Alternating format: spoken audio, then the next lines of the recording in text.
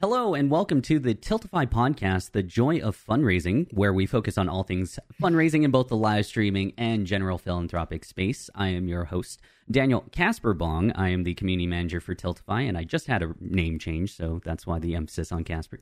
And joining Congratulations. Thank you so much for that. And joining us is our lovely co-host, the social media coordinator for Tiltify, Miss Maggie Draskia. Draskia, how are you doing today? I am fantastic. Thank you. Well, it's always great to hear your voice, and it's always great to hear that other voice that we literally just heard about 30 seconds ago. We are honored. We are thrilled. I just want to praise this person for days, but the episode would get way too long. But for episode 6, we are No. Go ahead. Okay. Well, we are flabbergasted to have none other than the director of innovation over at St. Jude and St. Jude Play Live joining us for episode number 6, Mr. Zachary Whitten. Zach, how are you doing today? I am very, very tired. I'm doing very, very well, but I'm very tired. We spent the last 2 days doing some underground secret stuff for the people that couldn't make it to the 2020 St. Jude Play Live Summit. So we've been crazy the last 2 days doing some very interesting things, but they're now all done and literally flying across the world as we speak. So it's good to be here with both of you. I miss you dearly, and I'm really bummed that we don't get to see each other next week. Yeah, it's very unfortunate. I actually saw it on social media where people are talking about how their Google calendars just pinged that they're supposed to be on a flight next week and going to Memphis to see the summit and seeing the hospital and whatnot. So lots of sad faces. That happened in our meeting earlier today as well with our team. Michael brought it up, or someone brought it up, and everyone just went, oh. The collective sigh. Yeah. Yep. But hey, it will make 2021 better. And of course, with the pandemic currently going on, it's an unfortunate situation, but I believe that St. Jude has adjusted as best as they can for the situation. And, that's something we'll talk about a little bit later. But let's get to the topic at hand. Episode number 6, we're talking about the St. Jude Play Live phenomenon.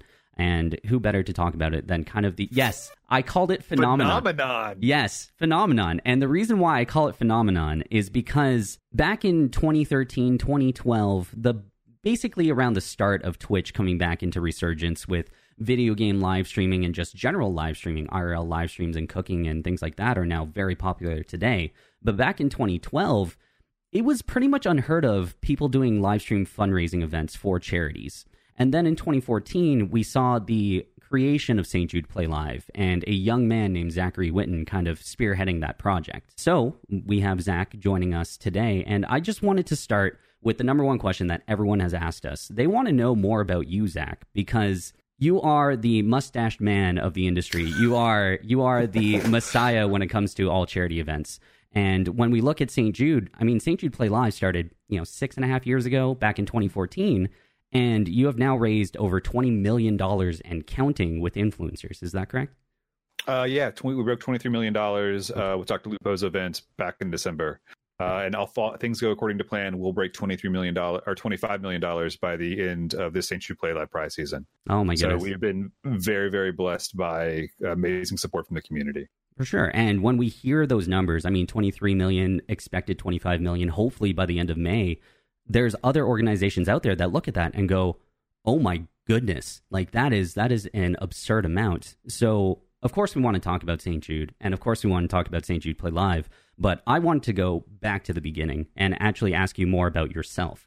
So Zach, could you tell us a little bit kind of about your upbringing as a person? Have you always been a saint, for example? Have you always been wanting to go down this path? No, honest question. Have you always wanted to go down this path? And then, of course, I want to know more about your passion and how you kind of got into live streaming and then eventually St. Jude. So I'm born and raised in Memphis with a hospice. So St. Jude Children's Research Hospital is based in Memphis, Tennessee. I was born here, raised here, went to high school here. And I had always been a big nerd. My first game system was the Atari 2600, which, while that does date me, I will say it was my mother's system. It was not my system. Oh, okay. I don't know why she had it, considering she's not a big gamer. But for whatever reason, I had an Atari 2600 that she had bought at some point. That was my first system. And then I got an NES and SNES, and from there it was just like downhill. I've owned far too many consoles and systems in between here and there to really keep track of. And I decided I wanted to make video games. I really wanted to go into the design and storytelling and concepting part of games. Like, I knew I was not a great artist, and I was not a great coder. I could make art, I could do some code, but it was basically the concept and design that really appealed to me in games and the narrative storytelling potential.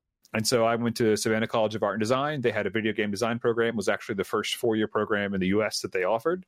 I went there, became a super senior, so graduated in 5 years, took that extra year. There's some things that happened in there. SCAD may or may not have gotten rid of my major for a year, and I had to figure out what I was doing. And then they brought it back, and I came back. Graduated, and then bounced around, did some like journalism in the industry, did some consulting, and then ended up getting my first gig on an MMO. So that's back in the heady days post World of Warcraft launching, where everyone had stupid money. If you had an MMO concept, they would throw money at you. Right. That MMO ended up not doing well at launch. It got bought by a VC. That VC laid off the entire staff, and I found myself unemployed. And so I was like, this is real rough. And I started looking out there for other things in the game industry, and it's mostly contract work.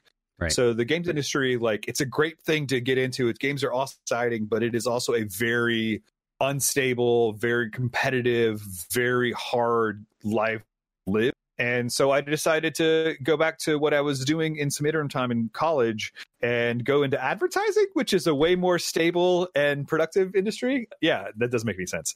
But really, I did go back to the shop I was an intern for in college, and I became their interactive designer. And I spent the next 7-8 years building interactive experiences, so websites. That's back when you could send someone a DVD that had like physical media on it, like menus and stuff. And oh, it was my like goodness. Built in Flash and Director, so all those kind of things. And I built interactive pieces for Fortune 500 companies, and then small restaurants, independent charities, and all sorts of stuff. And my boss at the time was happy with how the shop was. There were 10 of us.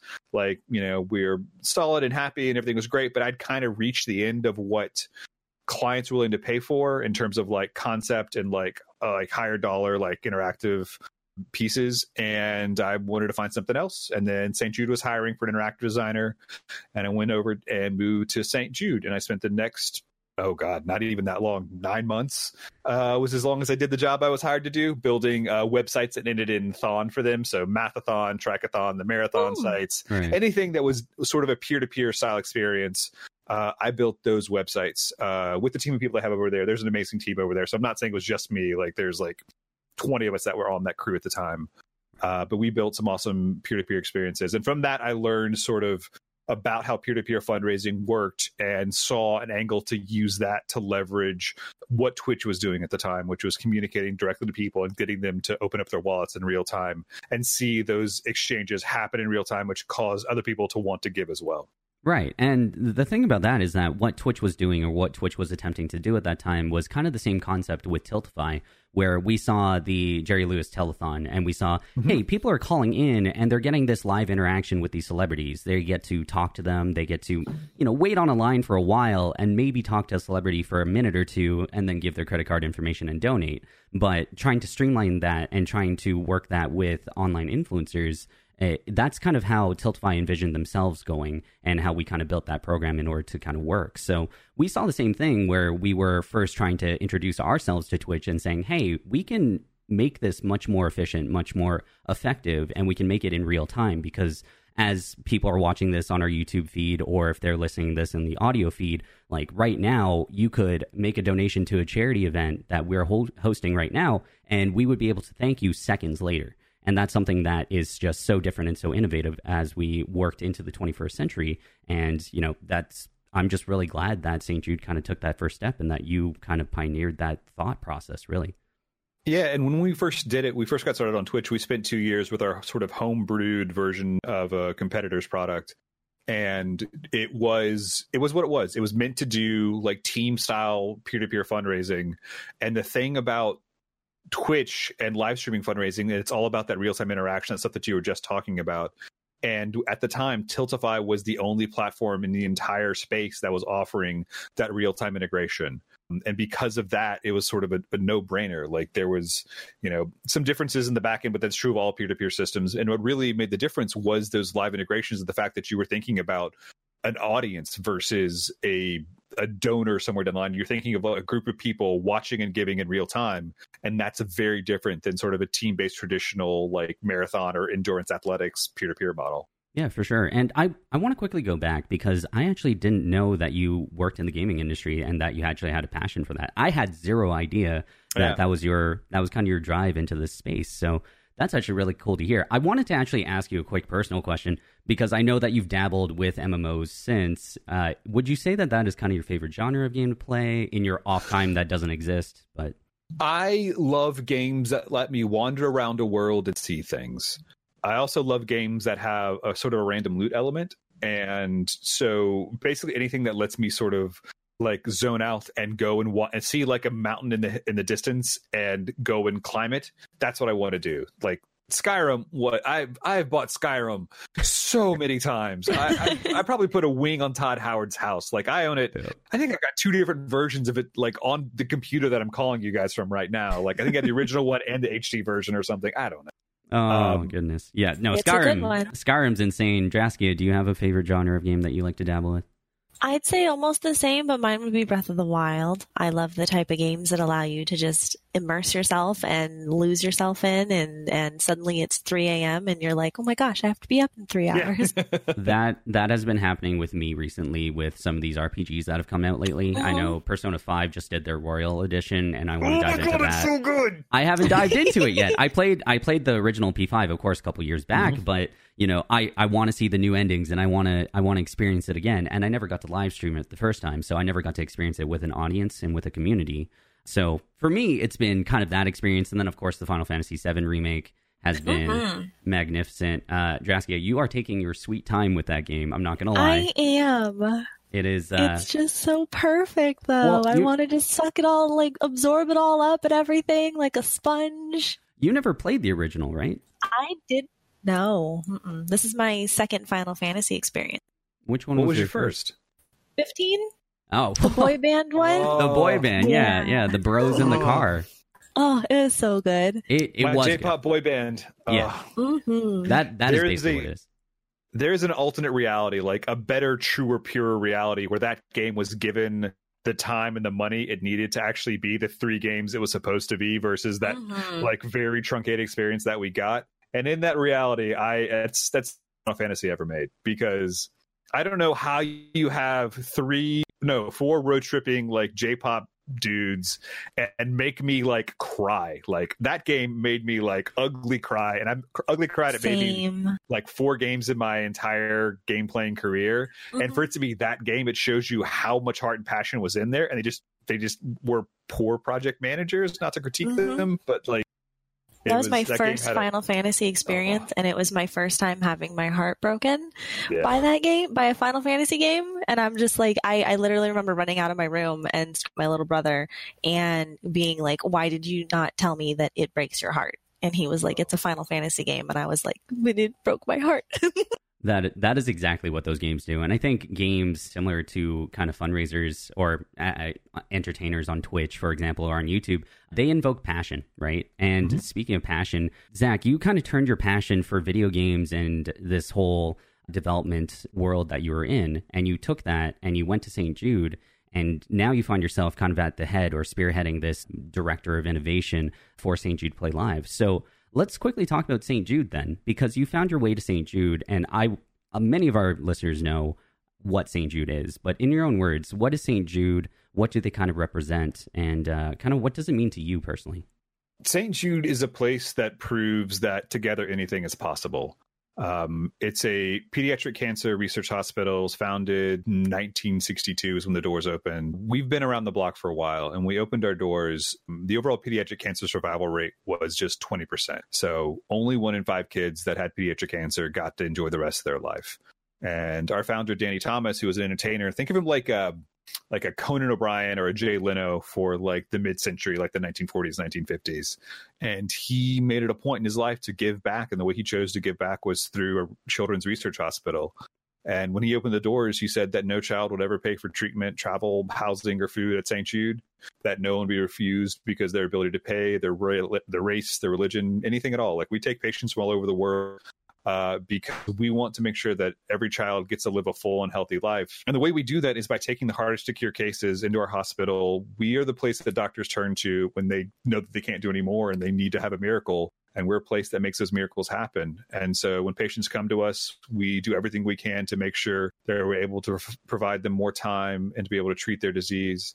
And when we have breakthroughs, we share them freely across the world. All of our research is available at research.stjude.org. It goes back to the days we first opened the hospital. Like, it's all there. It's all freely shared. We have a partnership with the World Health Organization to take the 6 most common forms of pediatric cancer in the world right now and get their survival rates up over 60%. Because while we've gotten the survival rates here in the U.S., North America, up over 80%, in the rest of the world, it's still, 1962. It's still that 20% in certain parts, if not lower. And, that's not good enough. I mean, we're sitting here talking across the internet in the future that is now, and we should be able to help kids that need it the most. And really, that's what St. Jude does. It doesn't matter what it is. We have 1,100 open research lines. We do stuff for cancer. We do stuff for HIV/AIDS, sickle cell.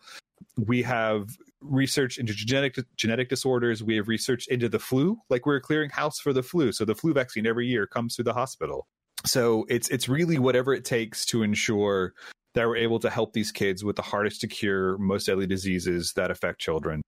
And we're able to do all of that through our amazing donor network. We have over 10 million active donors, and more than 2/3 of our operating costs every single year, which is more than $1 billion, comes from individual donations of $45 or less, which is absolutely fantastic. Yeah, it's absolutely incredible. It almost seems like a miracle, really. Like, when you think about it. It is a miracle. It is a miracle. It really is a miracle. Like, when you say the numbers, like, that is incredible to know that if it's $45 or less that people are donating on average, that means that millions of people, hundreds of thousands of people are contributing towards this each and every single year. And through this Play Live process, or this initiative that you kind of built over the last 6 years, that, we're seeing that in tandem with live streaming, with content creators, with folks like myself and Draskia. I mean, Draskia, can we talk about what St. Jude kind of means to you and kind of how you got involved with it? You want to make me cry? Yes, that is the entire point, because we're an audio podcast, right? Yes, so. Nobody can see me ugly cry. St. Jude means so much to me, actually. I don't have it on right now, but I actually wear a St. Jude pendant, and I used to wear one that I got from St. Jude. It means hope to me. I've got 3 children, and the first time that I was blessed enough to go to the summit, I got to see the kids and the parents, and see, I told you, you're going to make me cry. Just seeing that much good and seeing that much put back into the world touched me so much that it's something that I want to participate in. It's something that I want to spread. St. Jude it means more than I can put into words, to be honest. No, and that's totally fair. I mean, this is something that's echoed across hundreds, if not thousands, of content creators around the world each and every single year. The St. Jude Play Live prize season is technically in May every single year for the past 6, soon to be 7 years. And we just see thousands of people come out of the woodwork, and people that are big influencers, people that are smaller influencers. I mean, we look at folks like Dr. Lupo or the folks that organize GuardianCon/GCX now. And yes, we recognize them, and we look at their events, and we look at the millions of dollars that they've raised. But it's also about the folks, like Zach said, with the $45 on average. It's the folks that are raising $100 or $50 or doing whatever they can with their communities and kind of bringing those communities together. Can I jump in real quick and sort of talk about like one of the smaller streams that I have come to look at as like the personification of what we want to build in the world, and that's my Mandy. Like she's now retired from streaming, but she is now in learning to become a very, very smart like chemical engineer for medicine person thing that I don't fully understand because she's way smarter than me. Yeah, but like she was a like not even a partnered streamer. And she managed to raise $50,000 from her community over the course of a year. That's amazing. Which is utterly mind-blowing. I'm not saying that's like a standard case, because it's not. She is incredible. But it goes to show that when you take a mission into your heart and you share that story with your audience, that's when the connections happen. And that's the power of this live streaming. Yeah, we actually show this graphic when we talk about Tiltify just in general to folks. And it's trying to demonstrate to new charities that it's not necessarily just about these big influencers, because when you have a Dr. Lupo, when you have a Jacksepticeye, Markiplier, or the Game Theorists, those were kind of our biggest fundraisers last year, just on the platform in general. They make up a decent chunk of the amount of money that was raised through Tiltify for about 12 different organizations between those 4 or 5 individuals. But when you pan out and look at the bigger picture of absolutely everyone giving to it, we took a picture and a screenshot of every single username of every single person that has made a fundraiser that has raised at least $1 or at least a couple dollars on Tiltify. And the names are tens of thousands of people. And that tens of thousands of people really make the broader picture. And if we do the same thing for St. Jude, I mean, the same thing is there. Yes, we do have, for the Play Live Prize season in particular, we have Bloody Faster and we have Lobos. And we have those two kind of making these big, almost six-figure fundraisers. But we also have the folks that are raising $500 or $250. And once you add that up, we get to the 1.7 that was raised last year, was it? Or was it more than that? Oh, during the prize season, it was 2. Oh, well. $2 million. Yeah. It was like, it's an incredible amount. And yes, we always want to praise those that do incredible amounts, but any amount really does count. And that's kind of the point that we constantly want to drive through, is that when you find the right people to kind of back a cause, that once you get $5 here, $5 there, $10 here, $10 there, you have the occasional couple thousand. Sure, it all adds up to that $2.2 million that's raised. One of my favorite things to do, which is one of the things I kind of hate about our current one of the literally infinite number of things I hate about our current situation. I love being at shows and seeing people wearing those purple Twitch hoodies. So we are blessed by Twitch we're the only place to get those classic purple Twitch hoodies. It's $500 for the kids of St. Jude. During prize season, we'll give you one of those hoodies. And it'll be like St. Jude Play Live on the sleeve, and it'll have like the year and everything. And I love going to shows and seeing people wearing those hoodies. I especially love going to shows that are like in the dead of summer in Los Angeles in July. People are wearing those hoodies, and it's like you are so proud of that hoodie, and I am so proud that you are proud of that hoodie, because I feel that energy, and I go over to those people and I introduce myself and I thank them for what they've done for the kids, and it's incredible. It's those people that raise $500 off of the back of those hoodies and those $500 fundraisers. We have raised something like $8 or $9 million for the kids of St. Jude off of those hoodies. I have a story about that hoodie too, actually. Yeah, go for it. I wear mine all the time because I absolutely love it, and I'm very proud. And I live in Arizona, where it's 1,000,000 degrees. And I live in Arizona. I know. yes. And I would constantly wear it. And I would walk my kids to school, and I walk them back. And I had a dad stop me and ask me where I got the purple Twitch hoodie. And I pointed at the sleeve and I said, "The St. Jude Play Live." And I explained to him everything like that. Summer had gone by, and I saw him in August, the dead of August, wearing the Twitch hoodie. And I stopped him and I said, "Oh my gosh, you participated in the Play Live." And he goes, "Yeah, I didn't even know about St. Jude. I didn't know about this. My kids participated. I got my family in it," everything like that. And he said that they raised enough money for the hoodie. And then I think he got a few other things too, but he got his work involved. It was phenomenal. It was really amazing hearing that story and knowing that like I helped spread that by wearing my hoodie in the dead of summer. Yeah. If you're not watching this podcast on YouTube right now, you can't see the faces that I'm making right now. I literally fell out of my chair. We made Draskia almost ugly cry earlier, and she's about to make me almost ugly. Holy God, that is exactly what we want to hear for a lot of reasons. Like the fact that like you were so impassioned to tell someone else about it, the fact that they connected with that and then they went and did it themselves, and the fact that they got their family involved, their business involved, like every part of that is everything that I've spent the last like more than a half decade of my life trying to accomplish. And thank you for that. Thank you. A lot to me. It's always wonderful to see, especially at conventions like Zach said, because back in 2013, 2014, 2015, when Twitch still had a presence at, say, a Penny Arcade Expo event, it would be a sea of purple, and that'd be a sea of purple for many different reasons, and it'd be a mixture of these St. Jude hoodies. But now that Twitch is no longer at these PAX events, we still see it. I still go to all of those different events to network and interact with both charities and developers, and I still see a sea of purple throughout the entire convention hall. They're still walking around, they're still representing, and it's almost like an identifier, because I know that I've seen people, and it's not just necessarily Twitch people. I know people that fundraise on Mixer, for example, on YouTube, on Facebook Live, and they still earn the hoodie, and they still wear it, and they still wear it with pride, even though it says Twitch on it. And it's just, that's what it is. It's like a badge of pride, and that's the one thing that I always talk to other charities about. They're like, how do we do what St. Jude does? And we'll get to that topic later, but ultimately, it's like you've created a culture around it where people are so proud to represent St. Jude. Like, we are proud to fundraise for you, and we are proud to just be a part of that, whether a small part of it or a big part of it. Every single person that I've talked to that takes part in prize season or fundraising just in general throughout the year, they love St. Jude because they get to represent something that's bigger than themselves. Like, everything they're talking about there is one of those, you want that to happen, but you can never make that happen. Right. It's something you have to, like, it becomes a circle of response and investment and reinvestment and like listening.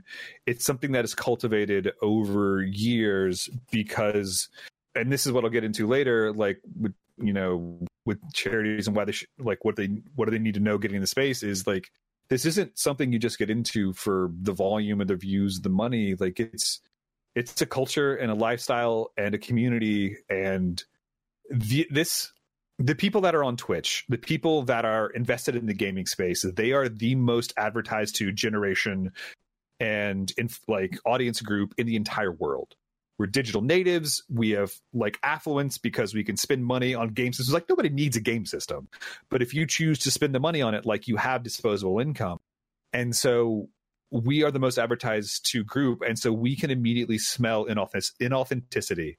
And I think the thing that I'm most proud of is my entire team, even those that gaming space, they've never been inauthentic. And I hope that I've never been that way either. Like, I dearly love working with all of you. I dearly love games. I love the culture and the community. And I think that is the most important thing. Like, I do this because I love it and I love the people I get to do it with. And being here and being present in the community is part of it. You can't just come in as, you know, hey, let me help you fundraise for whatever cause. It can be the most amazing cause in the world. But if you don't want to be here, if you don't want to be a part of it, then they're going to know. And if we did anything right, it's just listening and responding and caring about what y'all thought of us and making sure that this was the right thing for you versus the thing that we thought we were going to make. The thing that I always want to point out too is every time I talk to Zach, and we've done many interviews like this or podcasts like this or just random discussions many times in the past, it's so very clear that he has so much passion for the space and he has so much passion for St. Jude and the mission. Because when I talk to other charities or when I'm talking to other influencers that don't know Zach or don't know St. Jude, and they wonder, how can we be more like that? Or how do we get connected with St. Jude? Well, first things first, you got to understand that Zach and his entire staff that he's surrounded himself with for the Play Live initiative, they are so passionate about this. Just listening to him there, I was already getting choked up. And it's to the point where I can already tell without asking him the question, St. Jude has changed his life. And working at St. Jude has changed his life.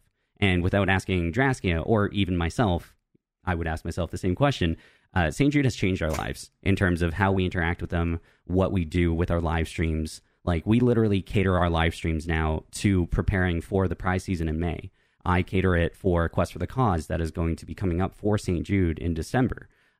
We cater ourselves because it is something that we believe so much in that we're willing to, essentially, as creators, as people that are making a living off of live streaming, we're willing to give up essentially a month's worth of our income and then some in order to fundraise for this cause. Oh my God, that gift. Every single year I've had people come up to me like, well, they're just volunteering. I don't understand. It's like, no, when a streamer, I'm going to go, can I go and I'll go off for a little bit? Of course. When a content creator decides to activate for a charity, it is the most precious gift that you can imagine. Because it's not just them opening their pocketbook and giving you money, like, which is an investment in your cause. And it's not just them volunteering their time, which again is another type of investment in your cause. It's them doing both exact same time. And then it's them giving up like a percentage in a negative sense for months to come. Because when you guys activate and fundraise for us, you're giving up both the sub and tip revenue you could make at that time. And then like, people have to understand this, like, subs are residuals as well. Like, people, once they sub, if it's not an Amazon Prime sub, they'll tend to just leave it. Yeah. Which is like, if you guys missed out on like a week or 2 weeks or a month or whatever you guys choose to volunteer for and like fundraise for, like, that has a long tail impact on your income. And that gift is, it's immeasurable. It's a gift to beyond like the standard just, hello, call into the radiothon and give $20 to your local food bank or whatever. I mean, again, I'm not trying to diminish those types of gifts. It's just people have to understand that it's different. And the impact of when a streamer or content creator chooses to leverage their most precious asset, which is their audience, it's something that needs to be respected, which again goes back to why I spend so much time listening and adapting what we're doing to suit what y'all need from us, because to do anything less that is to disrespect the gift that you're giving us, and that's just unconscionable. I agree entirely. Draskia, when you first fundraised for St. Jude versus the next time that you fundraised after you visited the campus, what was the difference in terms of feel for both you as well as for your community, do you think? I was actually blessed enough to be able to participate in the summit and then do my fundraiser. Yes, so I was able to bring all of that emotion and all of that maternal I call it maternal instinct, but all of that emotionally charged parental feelings back to my community, and they resonated. Honestly, I have a lot of parents in my community that watch. They watch with their kids. It's why my channel is PG-13, PG-13. We try to keep it as clean because I do have quite a few younger audience members, and it was fascinating seeing them listen to the story and then donate and say, like, I can understand how it would be hard to see children in this situation, or I can be more thankful for my children. The summit was life-changing, and it was an experience that I would call it invaluable, especially being able to bring it back to my people, to my community. Your people. Yeah, no, that still works. Yeah. I've always wanted to do this, and I feel like we've done a version of it in the past where if we asked content creators that have done the summit or content creators that have fundraised for St. Jude in general, if they could describe what the feeling is when they fundraise for St. Jude, what would it be? Or when they go to the summit, what is that feeling that you have? Like, if you could describe it in a word or two, I think life-changing would actually be in the top 3 words that I would hear.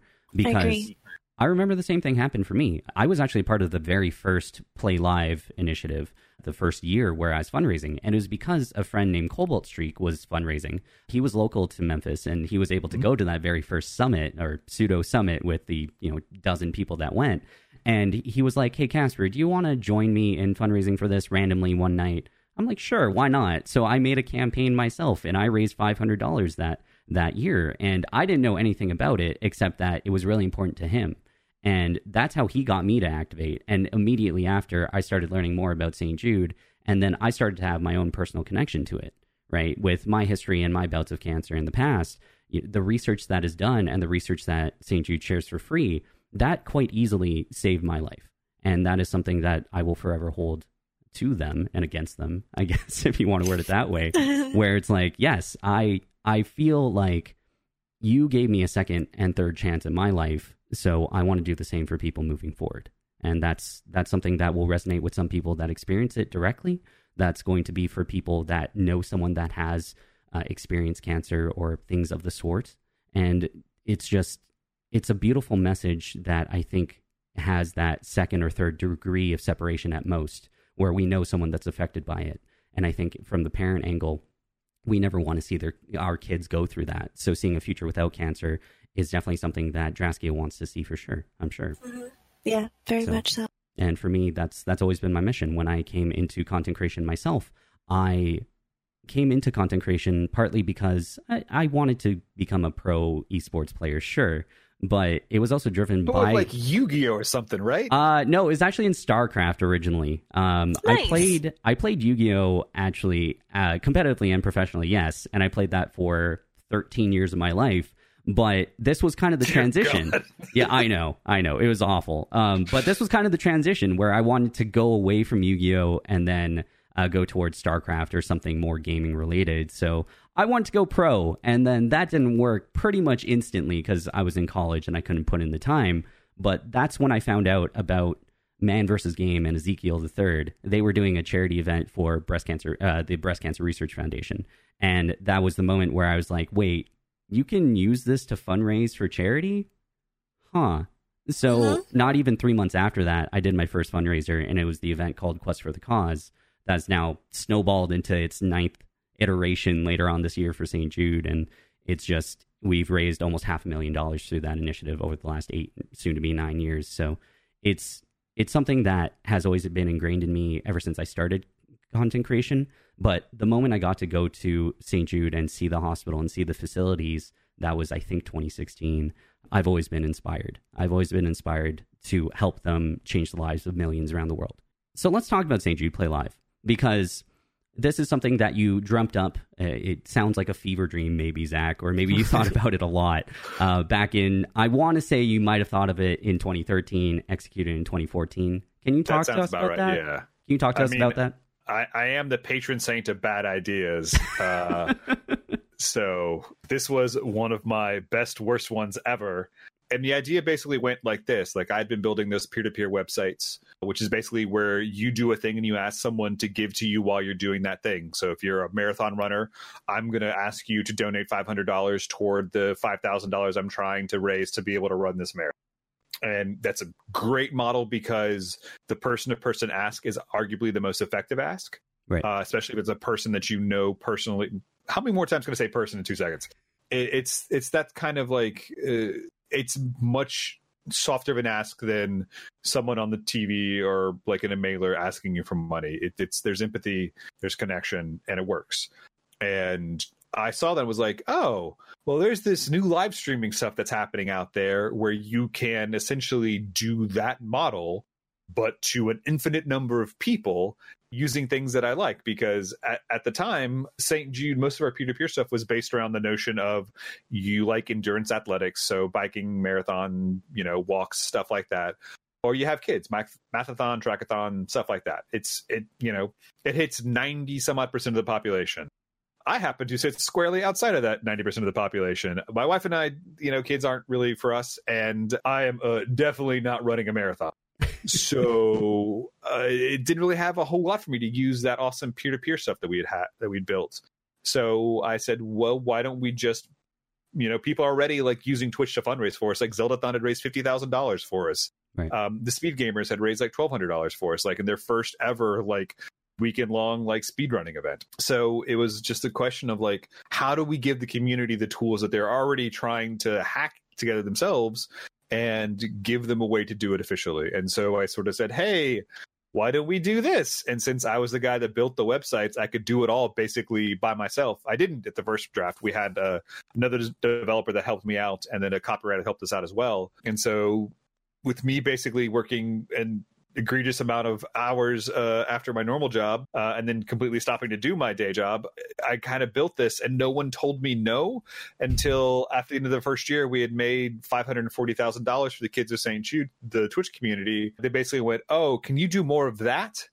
And I'm like, sure, yeah, let's do more of that. And the next year we raised $800,000. The year after that was like 1.2 or something.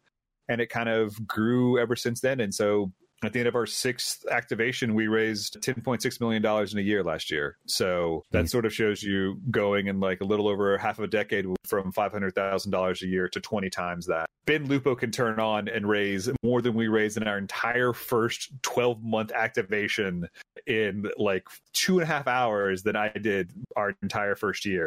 Which it shows you 2 things. One, it shows you the power of people that are really, really good content creators and like really, really good at engaging their audience, but also how much the space has grown. Like when I first reached out to Twitch to be like, hey, we want to do this, can y'all work with us? The way I got to Twitch was by going to the San Francisco listing bureau, and they had a twitch.tv subsidiary of Justin.tv listed in the Triple B, and there was a phone number attached to it. And it was like Emmett Shear's personal cell phone number or something, because there were less than 100 employees at the time. Like they'd probably set it up and forgotten about it. Right. And I dared my coworker Susan to call that number, and she did. And his assistant picked up and took down information and said, "Cool, we'll get back with y'all." And we both were like, "Nah, they're blowing us off. There's no way they actually get back to us." Yeah. And 2 hours later, I had an email from Fishsticks and Justin Wong and maybe Ernest Lee as well. Basically, like a bunch of the original core Twitch like principals and support staff, and they're like, what do you guys want?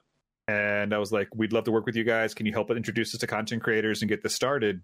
And it was basically just the right place, right time. And Twitch was incredibly supportive because, again, like it's a concept of mutual investment. We knew how much it would be a burden on content creators to take time out of their schedule to fundraise for us. And so it was like, how do we promote these guys? How do we help people get involved on your platform?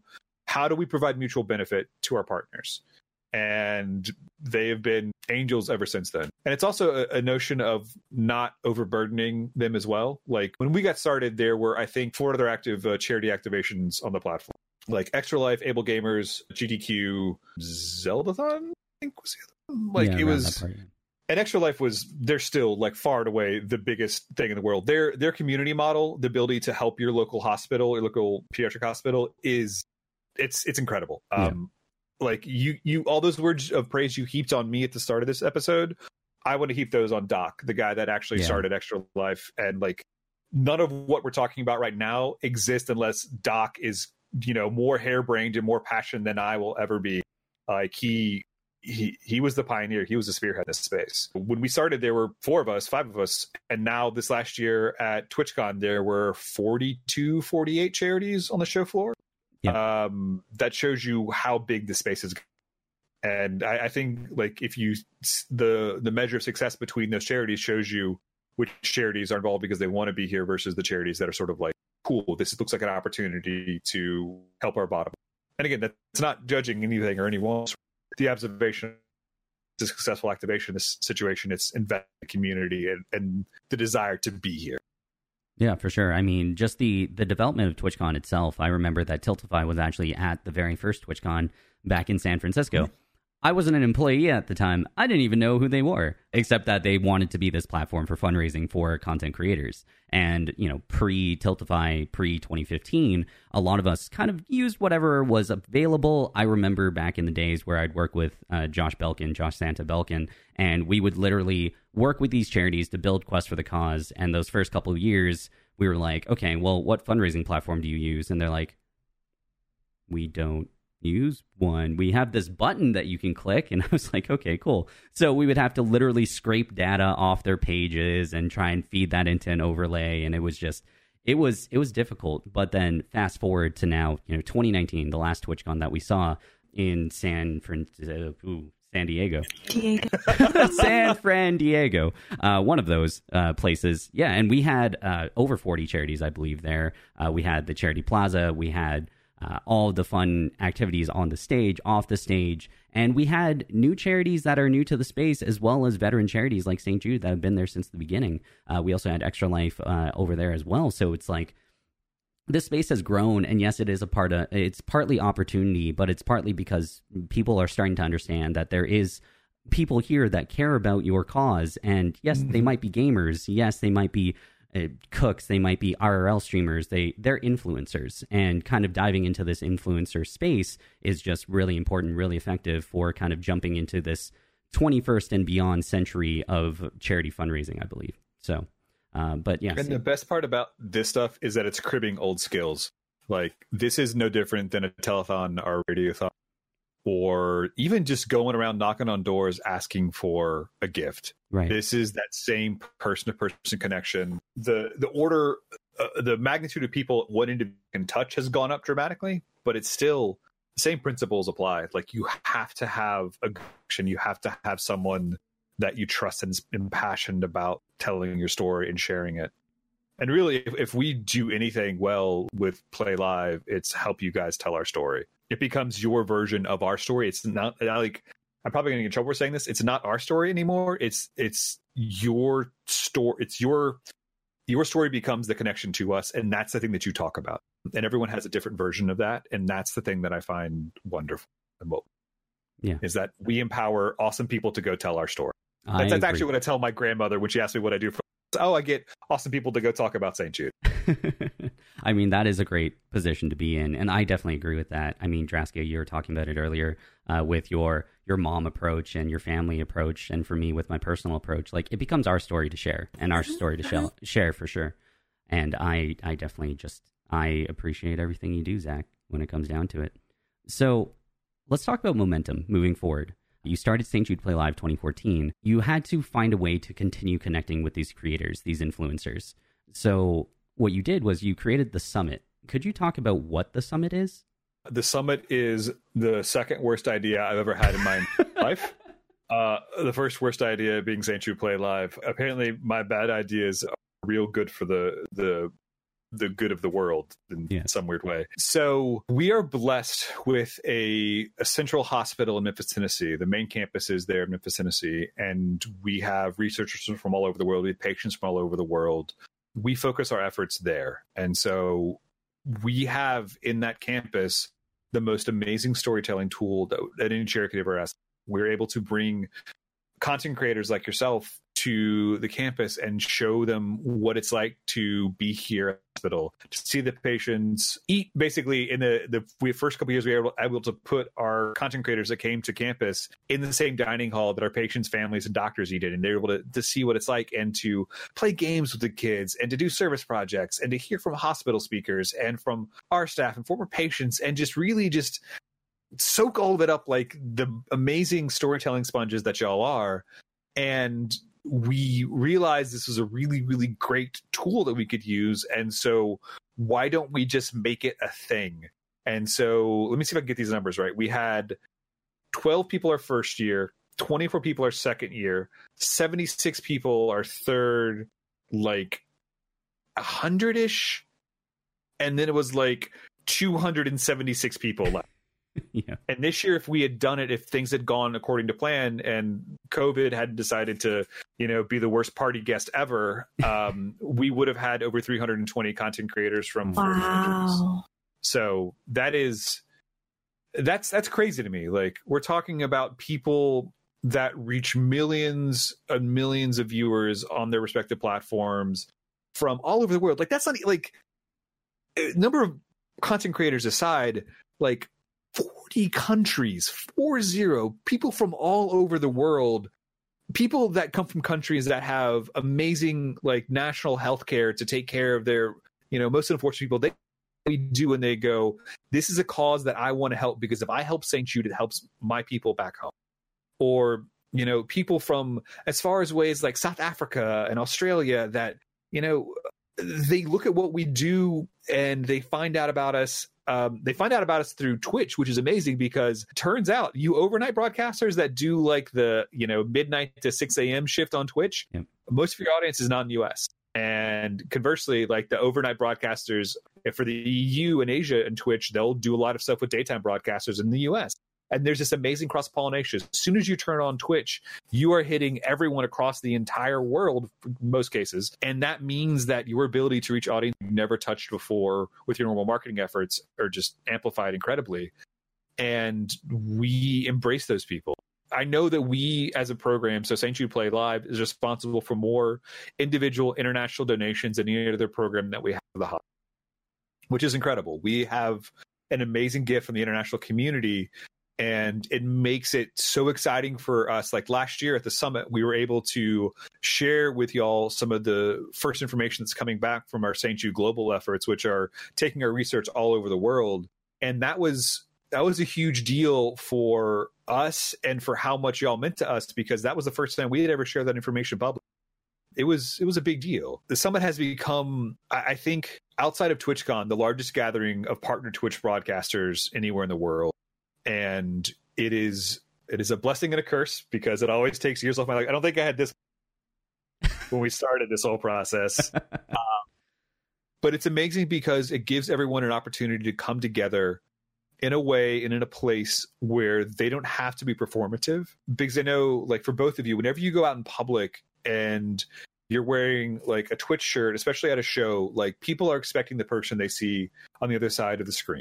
They're expecting that character, which like the best Twitch broadcasters are themselves taken up to like 12, right? Like it's the best parts of you turned up to an entertaining, like, like kind of level.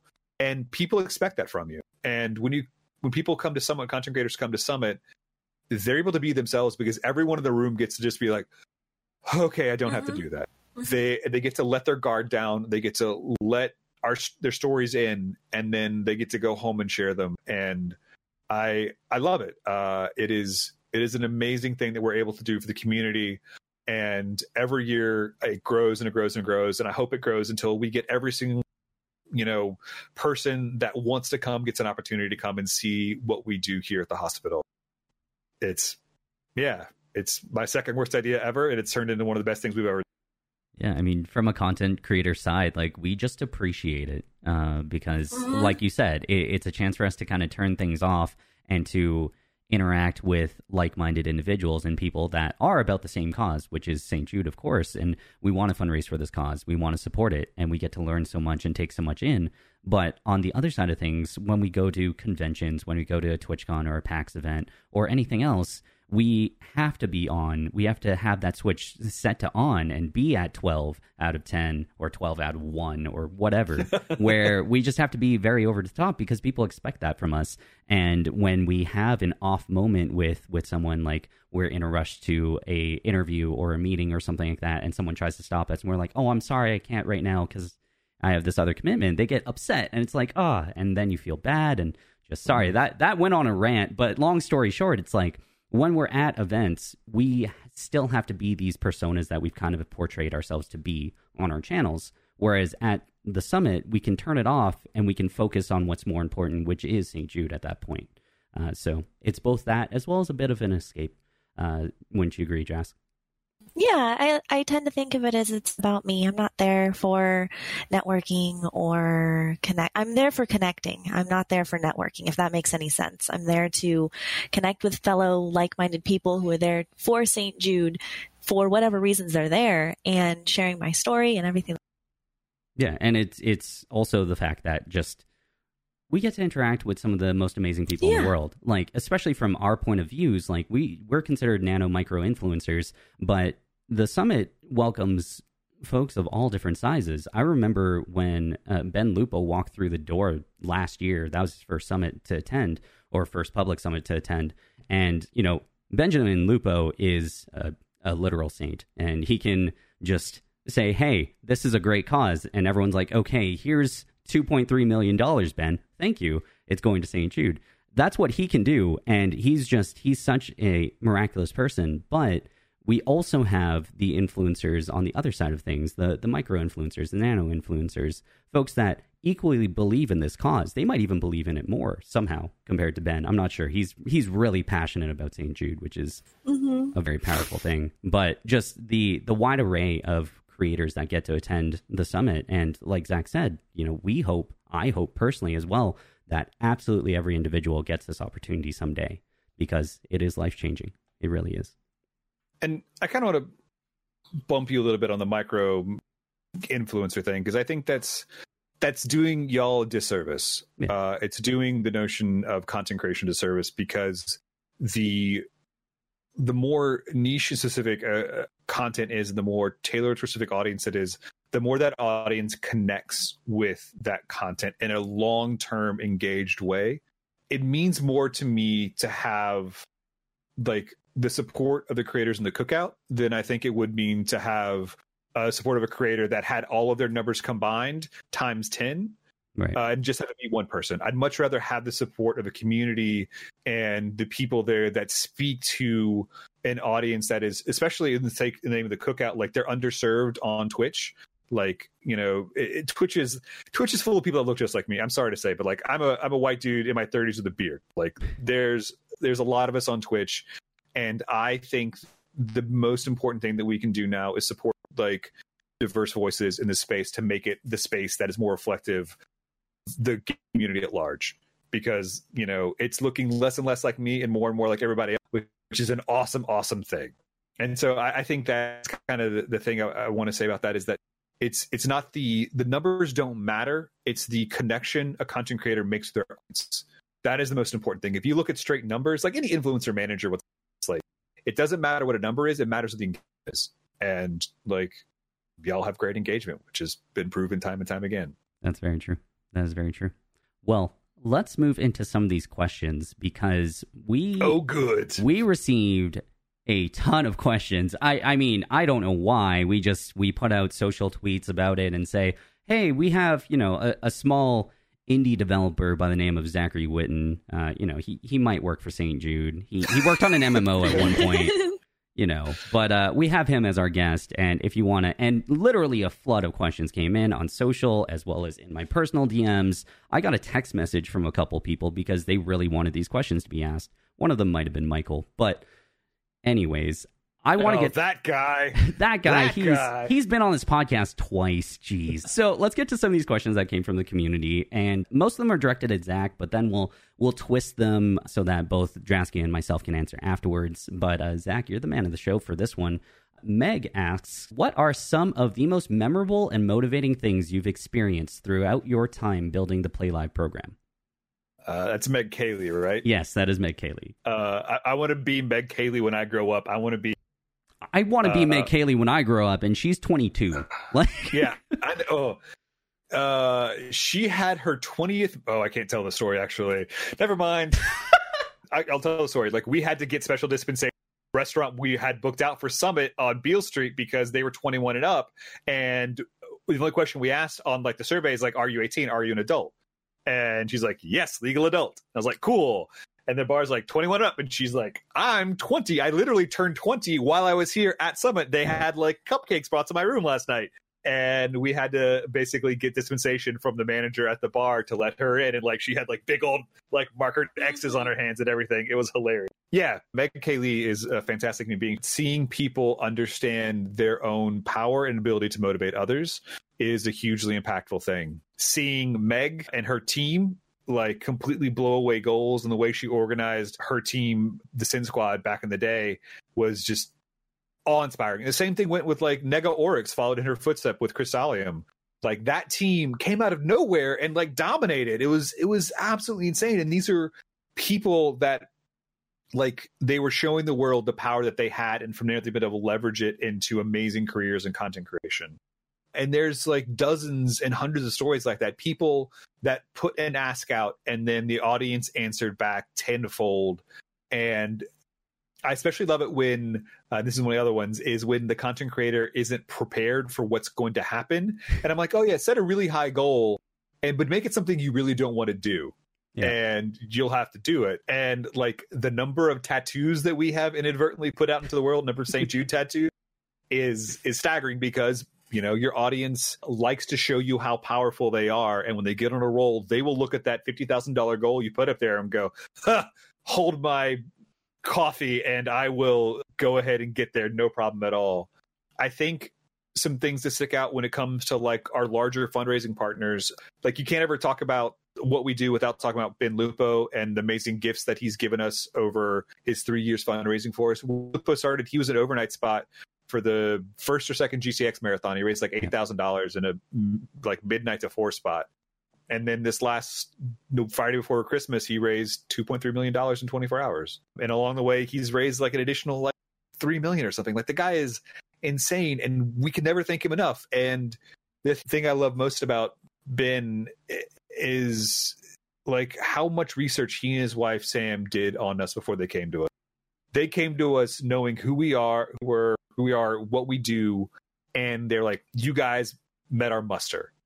And because of that, they have been willing to trust us and work with us and do things that I think that's the reason our partnership with them has been so successful, is because Ben is both an amazing human, and they trust us, and they trust what we do with the gift they give us. And that's really, really important. And then I think about like the Guardian Con / GCX crew, where you had, 3 influencers or now 4 influencers now that got together and made this like pact down in Central Florida to, put on an amazing charity event. And we put it out when like literally in a state fair, like Big Ten building. And last year we were at a 10,000 person in Orlando, Florida, just across the street from Disney World. And that event's gone on to raise almost $8 million. Like, they'll break $10 million this year raised for the kids at St. Jude. And, those guys, they looked at us and they say, these guys are someone that we can work with to do something amazing, and we want to do it with them. And every year that we close out GCX or Guardian Con, they invite me up on stage. Thank you. And that means a lot, because that means that they know that this event is something that the community's built it because they want to stay connected and support the kids of St. Jude. And then like Matthew Moffat, who was like 17 or something, 16 years old. I don't know. Like the guy that started Zeldathon is, whatever we think that we know about fundraising in the online space, Matthew Moffat would school all of us times 10. He has created this amazing product called Zeldathon, which twice a year he gets all of his like delightful nerds together and then have a week-long camp on Mars. They use Mars because they don't want to tell you I've shown up to the event. And they play all the Zelda games, but the thing is, they're not actually, the Zeldathon is just like this surface level veneer about what they do, and the rest of it is about like performance and art and like theater and just silly fun skits that make up the space in between like the fun parts of a game. And I look at them every single year and I get blown away by the production and the engagement and the things that they build into their system. And we are so lucky that they have decided to support us and continue to support us. And I every time I get to talk to Matthew and learn about the things that he's doing, the things that he's planning, like it's like sitting at the foot of a master. And the guy's like 24 right now or something. I don't know. I'm nearly 40, and he is like, I can't even. I literally, this is. It's always the kids, isn't it? It's like Meg Cayley and MC, and it's just like they are masters of their craft. And I think everyone that you've described is just a small percentage of the folks that just have so much passion for this space. And I know that we talked to Meg actually in episode 2 of our podcast, and she is the most humble person that I have ever spoken to and worked with. Like she will never give credit to herself. She will give credit to her family. She'll give credit to her mom for bringing her and upbringing her and letting her grow to be the woman that she is today. And she'll give credit to all of the influencers that took part in Team Sin Squad in 2018 that raised $199,000. Just interacting with Meg, interacting with Nega Oryx and her entire team when they broke $200,000 last year. And it's incredible. Just absolutely incredible to see these efforts. The thing I hate about doing these questions is that means that I forgot like 5,000 people. And that's one of the things that I both love and hate about how big this has gotten, is that I don't get to sit down and talk with everybody like we used to. Yeah. Like in those 24 people, I got to spend time with all y'all. And now that we're going to be 320 people this year at Summit, and then we'll probably have several thousand broadcasters activate. There's a loss of connection that I miss, but it's also that is a sacrifice that has to be had to hit the volume and to hit the scale that this needs to operate on, because you guys keep blessing us with this stuff. And I can't hold on to like, I can lament it, but I can't like hold on to it in like a selfish way, because I have to give that up in order to give y'all what you need to do this in the best possible. That reminds me of the story that I wanted to share during this podcast. I remember it was the Play Live Summit, I think it was 2017. It might have been 2018, but it was taking years off my life. Who knows? it's one of the big ones where there was hundreds of us there, and it was the end of the summit. And I remember Zach was nervous. He was anxious about the entire thing because this was the first time they had gone over 100 people, I'm pretty sure. There was just so many different parts of it that he had to organize. There were so many things that he had to micromanage. And this was prior to you getting a bigger team as well, I'm pretty sure. Whereas just you, Susan, and maybe one or two others, right?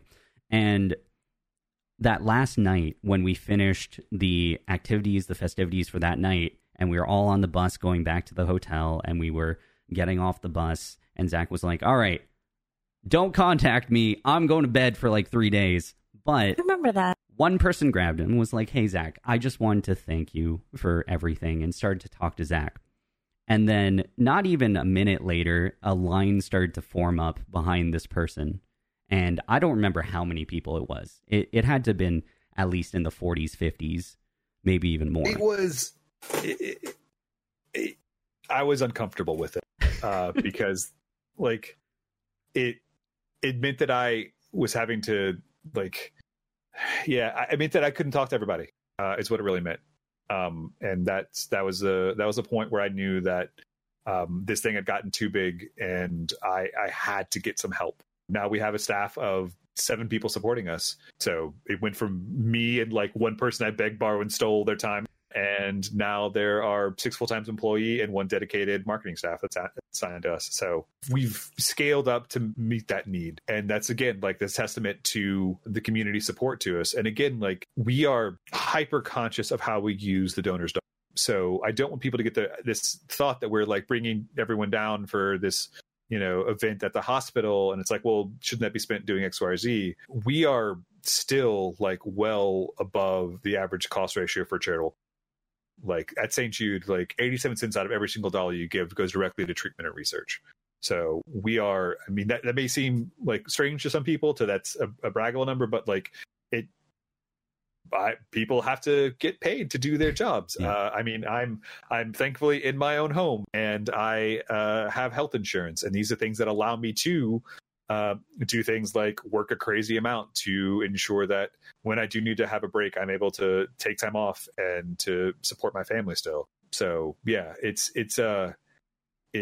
we are, I think, more conscious of what we do with donor dollars than anybody else. Like even donors, and like, are you using my gift for good? It's like, yes, we are. I can give you a full list and justify this, and this, and why we do this, because I care about the fact that you are giving us that gift. I think more than like, I'm not going to say more than anybody else, but like, it deeply, deeply matters to me how we choose to use that amazing resource we are given.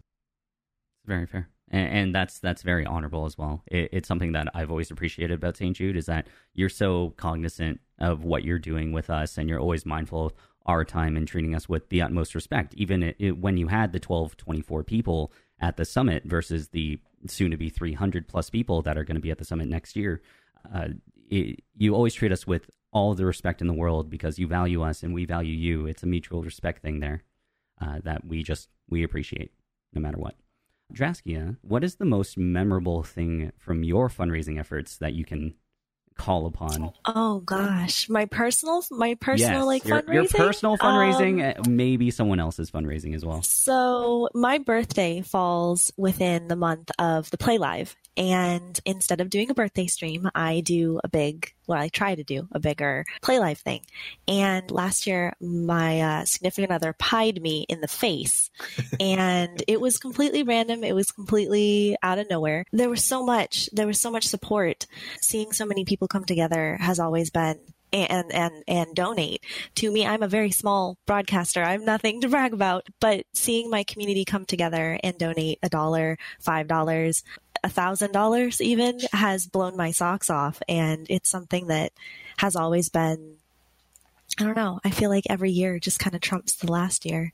So that's definitely something like every experience just kind of does the last one up. And I always get impressed by that as a creator myself, but just watching other creators, it's like, how are we going to top this every year? There's got to be a ceiling, maybe, but our communities always surprise us in that way, where it's like, oh, we haven't discovered that ceiling yet, because we're just as passionate. We're growing every year. So, we just want to push the envelope further and further. And as long as the creator is willing to, and we almost always are. I can say that the most memorable thing from fundraising has been my oldest daughter has told me that she either wants to be an artist and she wants her proceeds to go to St. Jude, or she wants to work for St. Jude. That has been the most amazing thing to come from all of this, is seeing my children. They understand why mom does what she does for St. Jude, and why mom goes on about St. Jude, and why mom wears a St. Jude pendant. I even have a sticker on my car. I have a sticker on my iPad. Like, you're wearing the shirt. I wear the shirts all the time. I will stop somebody on the road that I see that has a St. Jude anything, and I'll be like, oh my gosh, like fellow person. Yeah. My kids talk about it at school. It's seeing my children carry on the same passion has been the most amazing thing to come from it personally. Yeah, no, I think the passion thing is definitely really inspiring to me. I know that ever since I started fundraising for St. Jude, I've had community members that, barely stream or never streamed, and they literally started streaming because they wanted to take part in Play Live. And I have viewers now and community members I'll call them influencers now because they started streaming last year and they raised over $1,000 for St. Jude. And that's someone that has, a couple viewers, but they are so connected with them. They have that bond with them. They're personal friends, or they're just viewers or mutual viewers of mine, and they just want to support. They want to do their thing and do their part. And I've now seen, if I were to total it up, probably from my community, people that started fundraising for St. Jude because they saw fundraisers from myself or Drasky or a couple other people in my network, that they've probably raised $5,000-$10,000 themselves over the last 1 or 2 years alone. And that's just, it's an incredible feeling to know that I've been a small part of that, but that they have been inspired to do that, and they just kind of want to pay that forward, and that'll just continue on. So we'll find the ceiling eventually, maybe in like 2050, and we'll just continue the good, I feel. Can I let you in a little secret I have? Sure. I don't think there is a ceiling, because if you do it right, it's about entertainment and fun and community. And the dollar amount will just sort of fade away into the background, and you'll focus more on the fun part of it and the storytelling part of it. And then the rest of it will just take care of itself. I agree. Like chasing a dollar amount is not where I want to be with this. It's the, who do you have now that has a story to tell about something you care about? Mm-hmm, mm-hmm. And that's what I want more of every year. The funds keep the hospital going. That's obviously the most important thing. But like, I think if I keep focusing on helping y'all tell this story to more people, that'll be the thing that sustains this.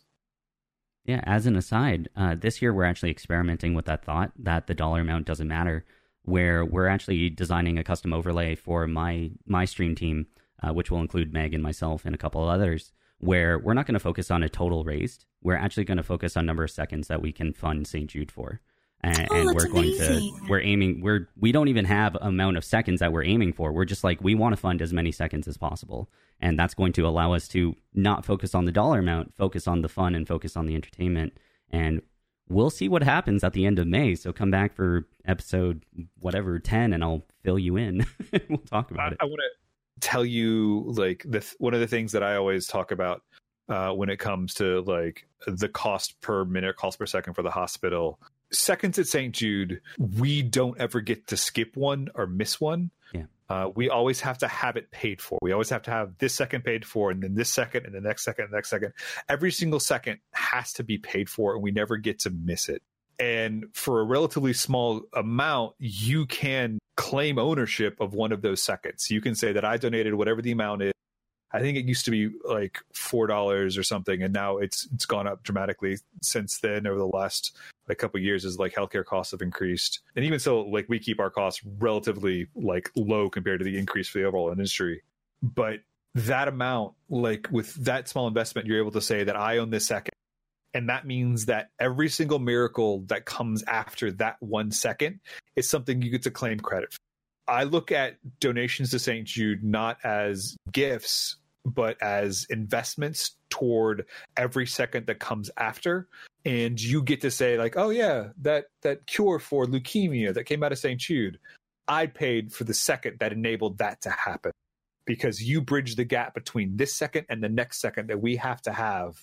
And you made that happen. And then every other thing that we do after that, you get to say that you made happen, because it's, not a joke. You made it happen. And I love people framing like small gifts in that way, because it becomes this investment that pays for a single second. But every single second that we get is the second we get to take a chance at making a miracle happen for one of our patients. Yeah. And that's why we're approaching it in this way, because we want to emphasize that thought with our communities moving into 2020, just because St. Jude is extremely important to a lot of us in our messaging and our beliefs. And if we miss a second, there doesn't come another second. And that we want to kind of focus on that rather than the actual amount that we're raising. Because as long as we can keep the seconds going, we're that much closer towards a cure. And we're that much closer to more lives being saved. So So our next question is actually from Ashleen, who is from our Tiltify staff as well as an influencer. If you could go back and do one thing different when you first started Play Live, what would it be and why? I think I would have made it clearer how much help I needed from a staffing standpoint. That's very in the weeds and maybe not all that helpful, but like I put 100 days on the road actually more than 100 days. I stopped counting after. And that means that I was away from my wife and from my life here for 100 days. So more than around a third of the year. And that's an untenable situation when you're also working like 60, 70, 80-hour weeks on the regular. So the thing I think that I would have done differently is been more honest with myself and my wife and my bosses about what it was going to take to be successful in this space. And success is a weird term to use when you're talking about like fundraising and charity, because, you know, it's all a benefit given to us by others. But any success we've had in this space has been driven by me kind of burning the candle at both ends for the first couple of years. And then like when you can see the scaling that we're doing now is because I've stopped doing that, because I have like, and I said I traveled 100 days last year, but like we're on the receding edge of that. And that's also mean that we've got a more broad group of voices that are helping us guide the future of this program. And it becomes something that is more representational of the community as a whole versus what I hope is the best call. It's always good to have better, smarter voices around you to tell you what to do or to disagree with you. And I've got some amazing people around me right now. But it's also let us do other things, like we're releasing a chat bot next week, for God's sakes. And not just like a chat bot that says like, hey, thing. It's a chatbot that hooks into Tiltify and tells people how close you are to your fundraising goals and gives you encouraging messages, tells you facts about St. Jude. It does all this really cool stuff. We built an overlay, for God's sakes, working on an alert system. We're working on all this other stuff. And that would have happened so much sooner if I had been more honest and more squeaky wheel about making all this happen. I think the truth of the matter is that like I begged, borrow, and stole to get where I am and to do this stuff. And that also meant that along the way, I don't think I was as aggressive with getting the help that I needed, because I knew that like inherently I was kind of getting away with something maybe I shouldn't have been getting away with. But in reality, like it's not true at all. Like I'm doing exactly what everybody wants me to do, which is help the kids of St. Jude. I just, you know, coming up from the weird backwards way that we did this. Because again, like I was a web developer. I wasn't supposed to be somebody that worked in like development fundraising. I was supposed to develop websites, not, you know, fundraising channels. And instead I did this on accident. And I've learned so much in the last 7 years. I don't even know how long. And it's just having the perspective I have now. Like if you would have given that to me then, who knows? Who knows what would have been different? It's one of those woulda, shoulda, coulda thing. But also, like conversely, I might not have done as much of the stuff that I did do. I might not have said, let's invite 100 people to Summit. I might have said, let's cap it at 50. And, you know, the world would have been a different place. But I'm very happy with how things worked out. Yeah. You know, with the exception of, you know, the current state of the world. Well, that's fair. I was about to say, like, a fair answer is also nothing, because it's the trials and tribulations and the mistakes that you make that kind of get you to where you are today, right? Like you learned from the mistakes that happened, and I'm sure there were mistakes that happened and things that you definitely could have done better. And I know you well enough to know that you look at something, it's like, yeah, that was like a 95%, but we didn't get 100%. It wasn't. Yep. It wasn't good enough. It'll never be good enough, and that kind of leads into like this follow-up question. Did you find it hard to delegate at that point when you started having more staff? Or was that the point where you kind of relinquished control and you're like, okay, I think I can delegate at this point because I need to? So I'd always been the sole person doing the thing. Like it was my responsibility. I did this, I did that. And then eventually we had our first staff person come on, Jason, who was amazing. And yeah, there was absolutely a learning curve, but I think that's true of anybody that has a first like employee kind of situation. And then the crazy part is we went from one person to like 6 people basically overnight one day. The organization put some investment toward what we were doing, and we had some kind of a lend-lease arrangement with some of the other parts of the organization where we were able to get like technicians and like artisans and like other people that make cool stuff get assigned to us, and we did some amazing things with them. So they kind of became like permanent attachments to this madness that we do. And the thing I learned was that it's more important in a program like what we have that relies on engagement with individuals and influencers to diversify the connections that are made, to not have them tied to a single person. So, like, if I get hit by the lottery tomorrow and retire to Bimini, which I couldn't even find on a map if you paid me $100, I have no idea where Bimini is. I don't even know if it's a real thing. I don't either. I know it from, like, Bugs Bunny cartoons. But if I, like, disappear tomorrow, I know that you know Jason and that Jason knows you, and you guys have a solid rapport. Right. And I know that, like, you're building that rapport with the rest of the staff as well, as you get to spend time with them. And that's the important thing that matters, is that there is security in what we've built. Like, I say we, like, because it's, y'all invested in this too. Like, you're a part of this as well. And if this was all go away tomorrow, it would, make me mad, also make y'all mad too. Yeah. And so by having that back support behind it, that backstop to keep the whole thing from falling apart if any one person goes away, it's easy to delegate if it means a success like that. It's easy to give stuff up, to let other people do things, to do whatever. And, it's always a learning process. Like, I'm never going to say I'm perfect at it. Anyone's ever perfect at it. But it's very easy to go from being like, I am the one person responsible for everything, to being, we are responsible. And because it is a we, it is going to be better at the end of the day, regardless if it was just me. It's all about, like, the team and the stuff that we build. I basically direct trains now and help out when I'm needed and help guide people that are much smarter and much better at me to do awesome and amazing things. And honestly, that's better on my sanity. It's more sustainable for this program that we've all invested in, and it's better for the kids at St. Jude. It's always hard to delegate for me when it comes to any project that I've ever done. So it's wonderful to see that you've now got a staff around you that can do this. And I know that there was worries, there was concerns, there was anxiousness when you try to build a program like St. Jude Play Live to the size that it is. And one of those challenges is actually the next question. So you're faced with a difficult decision, which was to cancel the physical summit. Can I be honest with you, man? Yes. That was a super easy decision. We literally made it like in a morning stand-up because here's the truth. Like, we can't put our kids in harm's way ever. Makes sense. Yeah. Like, it was an incredibly simple decision. Like, the waterfall was, can we protect our kids? Yes, no, like 100% protect our kids. The answer was not. No. We can't absolutely guarantee that. Cool. Can we do something off campus that we can absolutely guarantee the safety of the content creators that are traveling to donate their time to us? The answer to that also was no. And at that point, it was like, cool. How do we break the news to the community? Was like a much longer discussion than like whether or not we should do it, because really it was a no-brainer, like super simple decision. Safety comes first forever and always. To have tried to have held on to our event for another like week or 2 weeks would just have been like ego on our part. And like, if I've learned anything from like leading a team and building this thing and listening to y'all, it's like, ego is something to be destroyed. Like, get rid of your ego. It does not matter. It is, you should fade to the background and let people enjoy the thing that you made because they find their connection with it, not because you matter.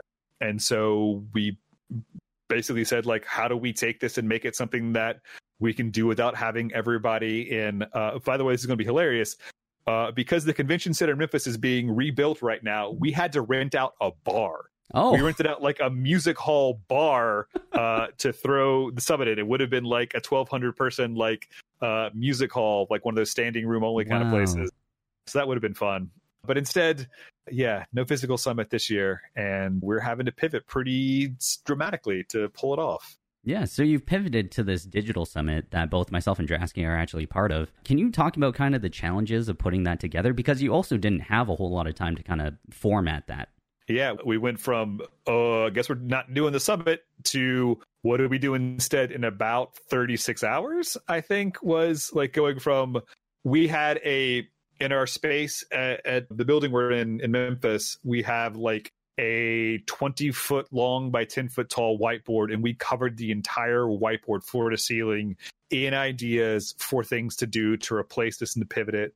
And there was a bunch of stuff on the board that was really awesome. But also, as we were doing this, like, you have to keep in mind that the goalpost kept shifting because the state of the world kept sliding into more stressful, less good places than it was when we made the decision. When we made the decision, like, things are starting to happen, but it wasn't where we are right now, which is, middle of April. And I'm currently sitting at home talking to you guys under a shelter in place order. And like the hospital campus is closed to all non-essential personnel. So basically only treatment staff and families get to get in. So that's kind of where we live right now. And that also meant that as we were planning to do things like, let's do a live stream, like involving our CEO and some patients and their families. It's like day 2, nope, patients are not going to be doing things for the foreseeable future until we know this is clear and safe for them. Even stuff from the hospitals, they didn't want groups gathering of more than like a patient and their family. And then they had this studio that we used to film a bunch of our stuff. That studio was on campus. So suddenly that was taken away from us. And it's all completely reasonable stuff. Like every single time something would happen, like, sorry, you can't do that. It's like, all right, cool. We totally get it. Not a problem at all. This all comes first. How do we pivot? And, the burden is on us to make the best possible product. Like that just is another, like, it's like playing Chopped, really. It's cool. What's the next modifier? What are you going to throw out at me? What's in the basket? We got this, because we know that even if it's not perfect, and nothing we ever wanted to do was going to be perfect, the thing that mattered was that we were showing y'all how important it was for us to still engage with you and to show you that you matter to us. And I think the rest of it will just fill in the gaps. But like, if you're looking for challenges, number one, like, how do we deliver worthwhile content on Twitch when basically everyone is zooming into meetings to try to record content? How do we give you stuff when I'm not able to talk to you directly in person and have that connection that comes from seeing somebody face to face?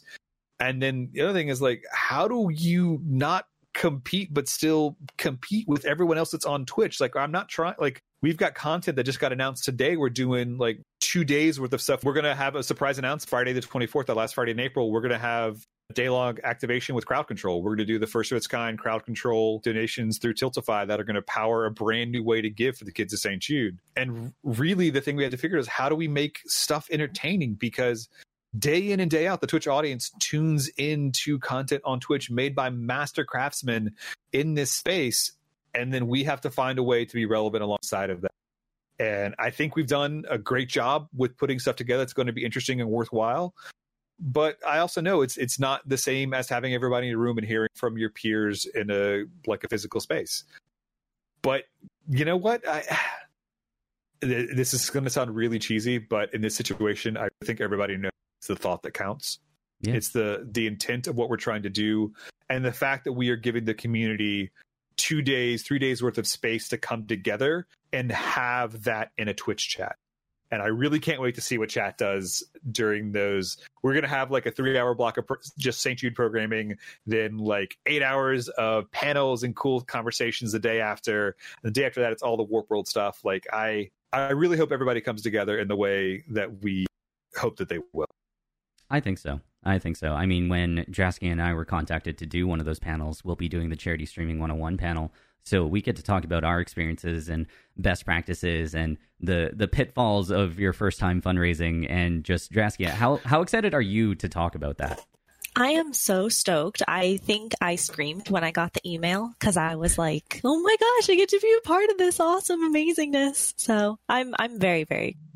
Yeah, just the entire concept of it is what I imagined the summit to originally be. Really, when I first got contacted about it, I was like, "Oh, so we're gonna be in this virtual space." And it's like, "No, you're coming here." And I was like, "Oh, well, I mean, there's nothing that's going to compare to seeing the St. Jude campus, but these experiences and learning from your peers and hearing from your peers was equally important to me." I remember the first time that I got to talk at St. Jude to the communities, and I was on a panel, and I got to sit next to Professor Broman, and MC, I believe, was also on that panel, and we got to talk about fundraising. And that was just, I think Zach just at the end, he's like, if you had to pay these folks to talk about this, that would be a lot of money, and you guys got this information for free.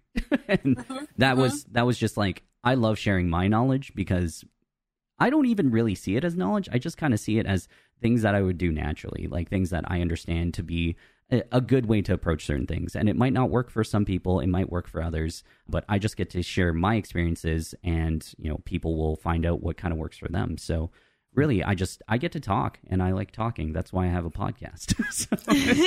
One question that is really important, because we do have a series of charities that do listen into these podcasts, and they're constantly asking these questions. So Alyssa, who is also at Twitch, she's the charity program manager at Twitch, she asks, what single piece of advice do you have for charities looking at this space and seeing your success. This question come through on Twitter, and there are two parts to my answer to this, because there's two things that I think that we've really focused on. If you're looking at what we do, there are two main facets to it. And those facets are being a charity in the gaming space and a charity in the live streaming space. Right.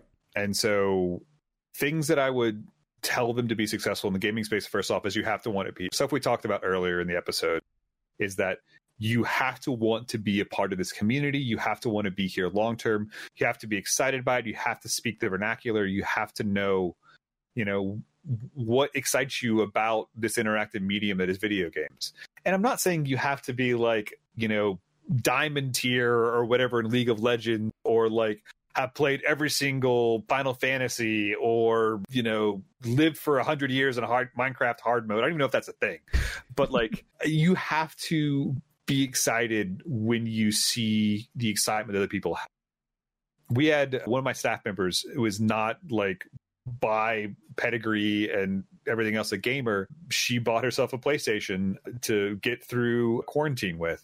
And I dropped off a stack of games with her earlier in this week. Safe social distance, everything, it's passed off. Everything was fine. But it's that sort of like she wants to explore and find out more. And that's why she's right for the gig that she's in, because this is something that she wants to be a part of, and not just a passing like, ooh, shiny, let's be a part of that. Because, the reality is like there's always going to be another ooh, shiny that will get more traction or have more volume. Like it's like saying you want to be a part of TikTok because TikTok is TikTok. And that's not an answer. Like you should be excited by the creativity that young people are having on TikTok and the culture that's coming out of it, instead of just wanting to have 200 million people see your content. You need to have a reason to be there, and you need to have a reason to want. And the live streaming part of this is you have to understand that at a fundamental foundational level, you are creating an entertainment product. If your first thing you ask when you're saying I want to set up a live stream is how do we get money, you have done it wrong. The thing you have to do is say, how do I make someone stick around and watch this? How do I make this entertaining? And then once you figure that out, you go, how do I then make somebody want to give to change what's happening on the screen? Because this is an interactive medium. It's not TV. Like if people want to go and watch TV, they have TV, they have YouTube, they have the thing that's been around for like almost 100 years at this point. Like that exists. It's a thing. It's amazing. It's what I'm going to go do when I walk away from this screen. And interactive live streaming is different. You have to want to give people a reason to stay there because it's entertaining, and then a reason to interact with it because that's the thing that sets it apart. When I donate $25 to Quest for a Cause and make Casper eat a Bean Boozled jelly bean, that is what makes this special. And if you haven't seen a streamer eat a Bean Boozled jelly bean thinking it's going to be coconut, but in reality it's spoiled milk or a rotten egg, then that's the first thing I would tell. Oh, he's got some. Yeah, I have yet to do the Bean Boozled jelly bean. I don't know why. This is a YouTube exclusive, apparently. I'll do one just because he mentioned it. But all right, so for those that don't know, Bean Boozled is made by Jelly Belly. It is a game where you spin and it lands on a color, and that color corresponds to two flavors. So in this case, he's got what looks to be like a caramel apple or a smelly sock. It's it's that one. Yep. It's a brown speckled jelly bean, and he's going to eat it. It's going to be one of It's a smelly sock. Yeah, smelly sock. Yeah. And so you're able to, using this very small, very simple, like engagement. Oh, his face is so good. You really should check this out on YouTube. It is amazing. Through this very simple thing, he's able to make an interactive thing where if I gave first, Draskia has now seen this happen, and Draskia wants to make it happen too. Oh, yes. And suddenly we have got a thing where we're able to raise, God, I don't know how many hundreds of thousands of dollars through people eating disgusting jelly beans. But it seems a lot safer. It is an amazing thing, and that is what people have to understand. What we just experienced right now, is entertainment. It's fun, it's engaging, it's something to talk about with people, and that's how you make good live stream content. You figure out what's entertaining, what gets people to interact, and then the donations just come from that. That's the two things. Commit in the gaming space, and then think about entertainment first for live streaming, and those are the two things that I would advise people that want to get into space, to keep those things first front of mind. Draskia, to give a preview of our Charity Streaming 101 panel, what would be your one piece of advice for folks that are fundraising? For folks that are fundraising, choose something and run with it. I believe passion is the key to everything. I'm an artist on the side, and one of the things that I've learned over the years is that if you lose your passion, you're going to lose your everything. You find that you don't want to do it, you find excuses, you find reasons not to, but if you have that passion, you have every reason to, and then some. Charity fundraising is my passion. This is why I work for Tiltify. It's why I try to participate in as much as I can. When I did Quest for the Cause, I let my passion go a little bit too far, and I gave myself a chemical burn in my mouth with warheads because I didn't know what Bean Boozle was. I knew what it was, but I didn't get it. I didn't have the time to get it. It was a thing. So I did warheads and fireballs and the candy, not the shots. Yeah. And it was worth it. It was 1,000% worth it. I would do it again. I let my passion. No, well, don't do it to that extent. Yeah, it's not to that extent, but it was worth it. It was something that I got to do. I mean, obviously, do it within your own extent of comfort and safety, but it helps to push the envelope. If it wasn't for the passion and driving more than my shyness and my stage fright.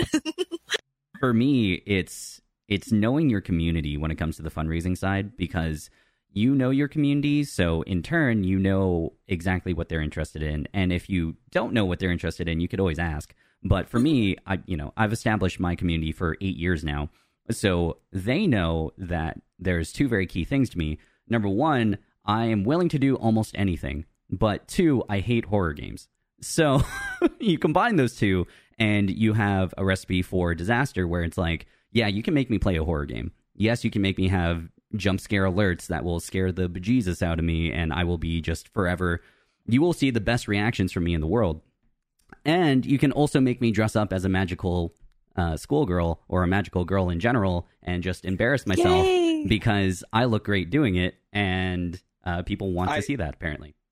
If you want to Google Casper with 2 R's, IKASPERR, I think that's the first thing that comes up still. It is, yes, it is still one of the first things that comes up, and I will never live that down, even though I've got the name changed now and everything. You keep bringing it back up. Like, you say you never live it down. I see it posted more by you than anyone else. I post it quite a bit. That is very true. And the third thing that I would mention is develop an immunity to Bean Boozled jelly beans by eating a lot of them. Because don't tell. That's like a magician giving away his tricks, man. No. Do that. It still sucks. It's still very difficult. It is still that was still disgusting in my mouth. But if this was me 4 years ago, I would be running to the bathroom. So it's knowing your community and knowing what makes them tick. Therefore, you can kind of play with that, play alongside it, or play against it, whatever the case may be. Can I give one last thing? Yes. This is 100% not an endorsement. I'm saying this as Zachary Whitten, a resident of Memphis, Tennessee. But the tools that Tiltify offers, taking advantage of those is the best advice that you can possibly have. The incentives, the milestones, the polls. We made $10,000 off people arguing about whether or not pineapple belonged on pizza at one event. And that's something that not every platform has half of those tools, and no platform has all of those tools. Taking advantage of those tools is the thing that makes the difference in 90% of the live streams being successful or not being successful. It's not the audience size. It's not the content you're streaming. It's whether or not you've built an interactive fundraising model, and those tools are the tools that make it happen. That's why we're on the platform, and that's why I don't have any desire to leave the platform for the foreseeable future. So don't screw it up. We will try our best. I know that we've talked about this in the past, but the reason why we have so many current or former influencers on the front end on the community team is because our development team constantly throws these tools in our direction. They're like, hey, does this work? Is this something that you would use? How can we make it better? And when we were developing rewards, and when we were developing polls and the invention of targets and milestones, when we were creating all of those different tools, those fundraising tools, all of those passed through us nonstop because they wanted to make sure that it made sense from a fundraising standpoint, because Tiltify was, built for fundraisers and made for fundraisers first. So that is, well, thank you for saying that. Thank you for saying that. But that is it for episode number 6 of The Joy of Fundraising. I want to give a very special thank you for doing overtime with us, Mr. Zachary Whitten, the Director of Innovation from St. Jude Children's Research Hospital. Are there any shout-outs you want to give, knowing that this is coming out just when Play Live prize season starts? Yeah, so if you want to find out more about what we do with St. Jude Play Live, go to playlive.stjude.org. You can follow us on Twitter at St. Jude Play Live. You can join our Discord, which is discord.gg/St. Jude Play Live. I hope you're picking up on the theme we're putting down here. So basically, any place you can look for St. Jude Play Live, you'll probably find us. We have an amazing community. We'd love to have you be a part of us. I will say this, a lot of times I'll get charities that'll reach out to me. Stuff. There's a lot of stuff that I can't say outside of what we talked about in this podcast because of my work NDA. But I will say this, I'm always happy to have a conversation about the awesome stuff that our curators are doing. And hopefully you can glean some truths from that. And thank you to everyone in the community that's ever supported us, ever done anything for the kids of St. Jude. We've been able to take that overall survival rate and bring it up to 80% because of your support. And it makes all the difference in the world for our kids and for their families. And I can never thank you all enough for that. Very cool. Well, thank you very much for joining us. Draskia, do you have any shout outs you want to give? Just to our social, please give us a follow. We are Tiltify on Twitter and Tiltify on Instagram. Any questions or anything for the podcast, you can always use hashtag Tiltify20. Very cool. And speaking of our podcast, that'll be my shout out. If you're checking this out on YouTube or any of our podcast providers, thank you very much for tuning in. Episode number 7, we're actually going to keep the St. Jude Play Live theme rolling. We do have a special guest that's unconfirmed, so I'm not going to say it yet, but we will be chatting with someone that is activating for St. Jude Play Live, and that way we can kind of give that mid-May push if you're looking for ideas, if you're looking for suggestions as to how to better activate your communities. That will be all about episode number 7. But until then, when it comes out in mid-May, thank you very much for tuning in to The Joy of Fundraising, and we will see you next time. Take care. Bye!